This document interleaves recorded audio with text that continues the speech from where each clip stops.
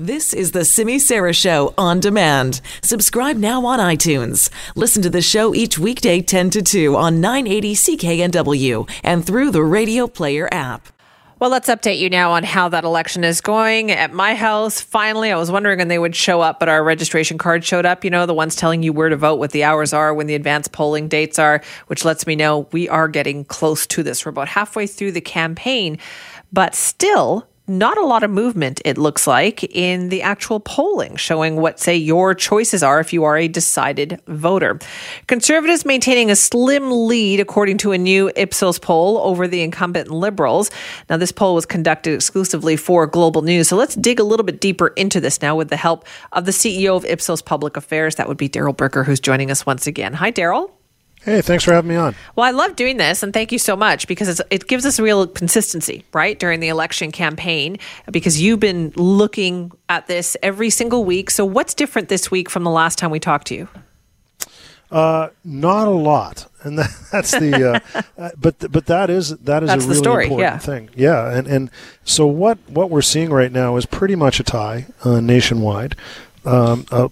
British Columbia is no better example because Conservatives have like a 1-point lead, which is no lead in BC right now, and you've got several parties in British Columbia who might be able to win seats in this election. But nobody's breaking away. Nobody's taking over this campaign. It's just stuck. And was there any movement for any party, though, over the last week? What we saw was a little bit of a slide for the Green Party, but they're down about 4 points. So they went from, I think, 11 to 7. But the thing with the Green Party is always the same in every election poll that we do, which is they always tend to do better in the polls than they do on Election Day. So in British Columbia, it didn't prove to be the case last time around. I mean, in the provincial election in BC, the Greens did very well. But normally in national polls, they've become a little bit of the none of the above category. So as the campaign heats up a bit more and people start seeing this as a bit more of a choice, it's a little harder for the Greens to carve out a place. Right. So if they were down 4 points, who picked up that support?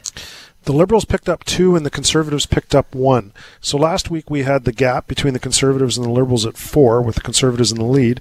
This week we have the Conservatives at a 3-point gap. So that statistically, that's not really a change. Okay, so and what about the NDP at this point?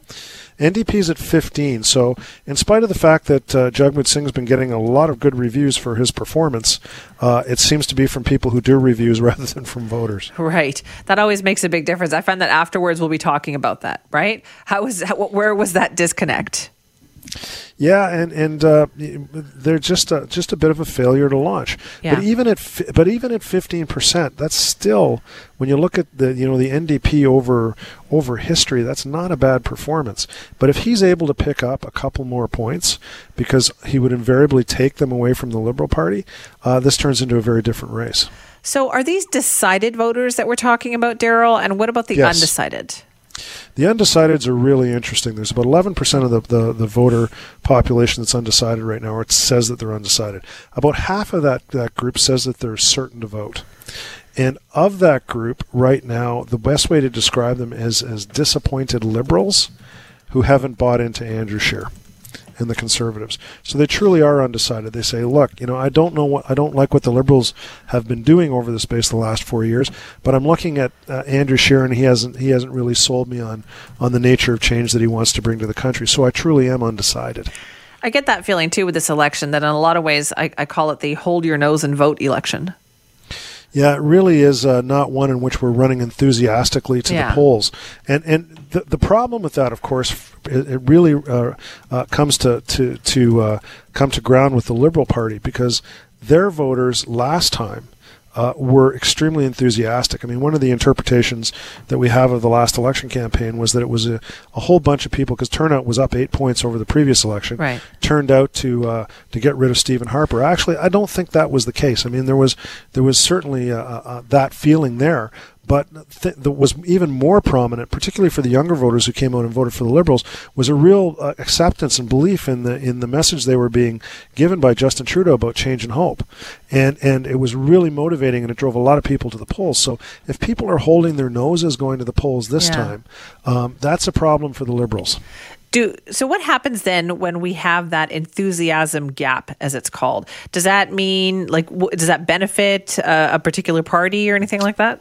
Yeah, it does, and it really at this point it benefits the party that has the emotion in their vote, and the party that has the emotion in their vote right now is the Conservatives, and the emotion is not a particularly pretty emotion. It's anger. Yeah. They're very upset with the governance of the country over the last 4 years, and they want to get to the polls and vote on October the 21st. And make a change in government. And when you take a look at the people who are conservative voters, they're disproportionately older people, people who are more habitual voters, people who have a real firm conviction about the fact that they want to change. And the Liberal voters right now... Shipping can make or break a sale, so optimize how you ship your orders with ShipStation. They make it easy to automate and manage orders no matter how big your business grows. And they might even be able to help reduce shipping and warehouse costs. So optimize and keep up your momentum for growth with ShipStation.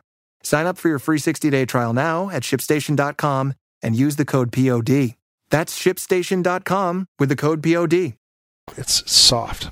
Very soft. So is that going to be the key then, do you think, moving forward? Now we've got a couple of weeks left here. We're at the halfway point. Is it all about who is going to be motivated enough to get out and vote?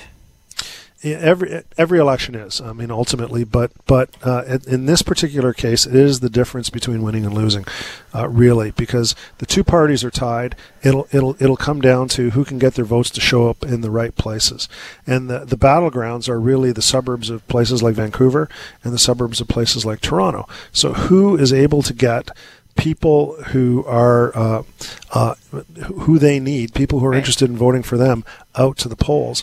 And right now, it looks like Andrew Scheer has an advantage in that regard. I guess I find this interesting, this election in particular, Daryl, because you've got these two parties running neck and neck, the two major parties. And yet there are choices, right? There are other parties that are out there, regardless of what side of the political spectrum you are on. There's the NDP, there's the Green Party, there's the People's Party of Canada, and yet it is still neck and neck with the two major parties.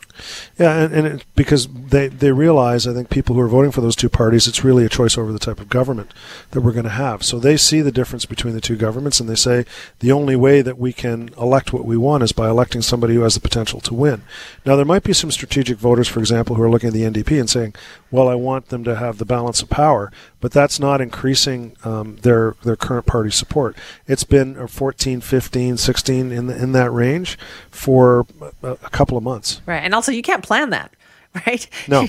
You can't say we're going to try to get the NDP the balance of power. That's just something that happens. You can't organize that. Right. So there's people who get way too much into this. They start trying to sort of parse through public opinion and the strategies that people are applying. Very, very many circumstances, people just vote who for who they want. Right. Now, there might be some ridings where you think that your vote is going to be a wasted vote and therefore you should do something else. But in those situations, people who have wasted votes tend not to vote at all.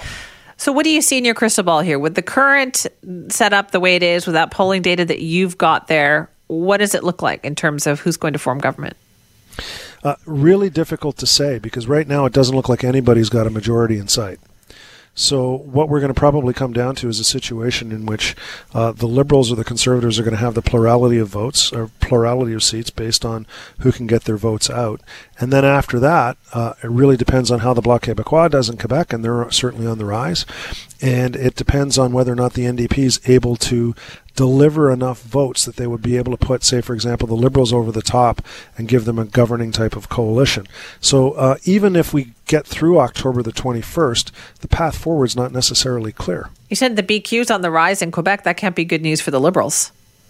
It can't be good news for the Liberals, but it's also not good news for the Conservatives, and definitely bad news for the NDP. I mean, one of the perceptions that we have of those of the NDP seats that exist in Quebec right now is that they are basically Liberals in a hurry. So they're progressive voters who voted for the NDP because they bought into Jack Layton and then Tom Mulcair, and they bought into that progressive agenda, and the Liberals were not as aggressive on it, so they went with the NDP. That's not who they are.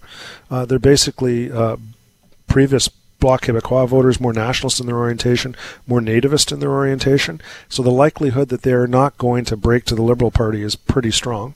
And they'll probably move either to the Bloc Québécois or to the Conservative Party. Now, the interesting thing is, with the rise in the Bloc Québécois, we've also seen a decline not just in the NDP, but we've seen a decline in the Conservative Party. Right. So it's an interesting dynamic in Quebec. It seems like it's an interesting dynamic in just about every province, except for Alberta, because they seem to already know what they're doing in Alberta. Yeah, we can just, we can probably skip election day. Saskatchewan's pretty much the same. Right, but in Ontario, in Quebec, in BC, it's a toss-up at this point. It really is a toss-up, and it's going to come down to who can actually motivate their voters to show up. Now, as I said before, that we say that in every campaign. Yes. But this time around, it really is the case. It's a razor's edge. Well, I guess, Daryl, we're going to be talking to you soon about that. Then, Daryl, thanks so much for your time. Thanks for having me on. I appreciate it. That's Daryl Bricker, CEO of Ipsos Public Affairs. Once a week, we check in with him on the polling data that they've been doing to take a look at how this race is shaping up.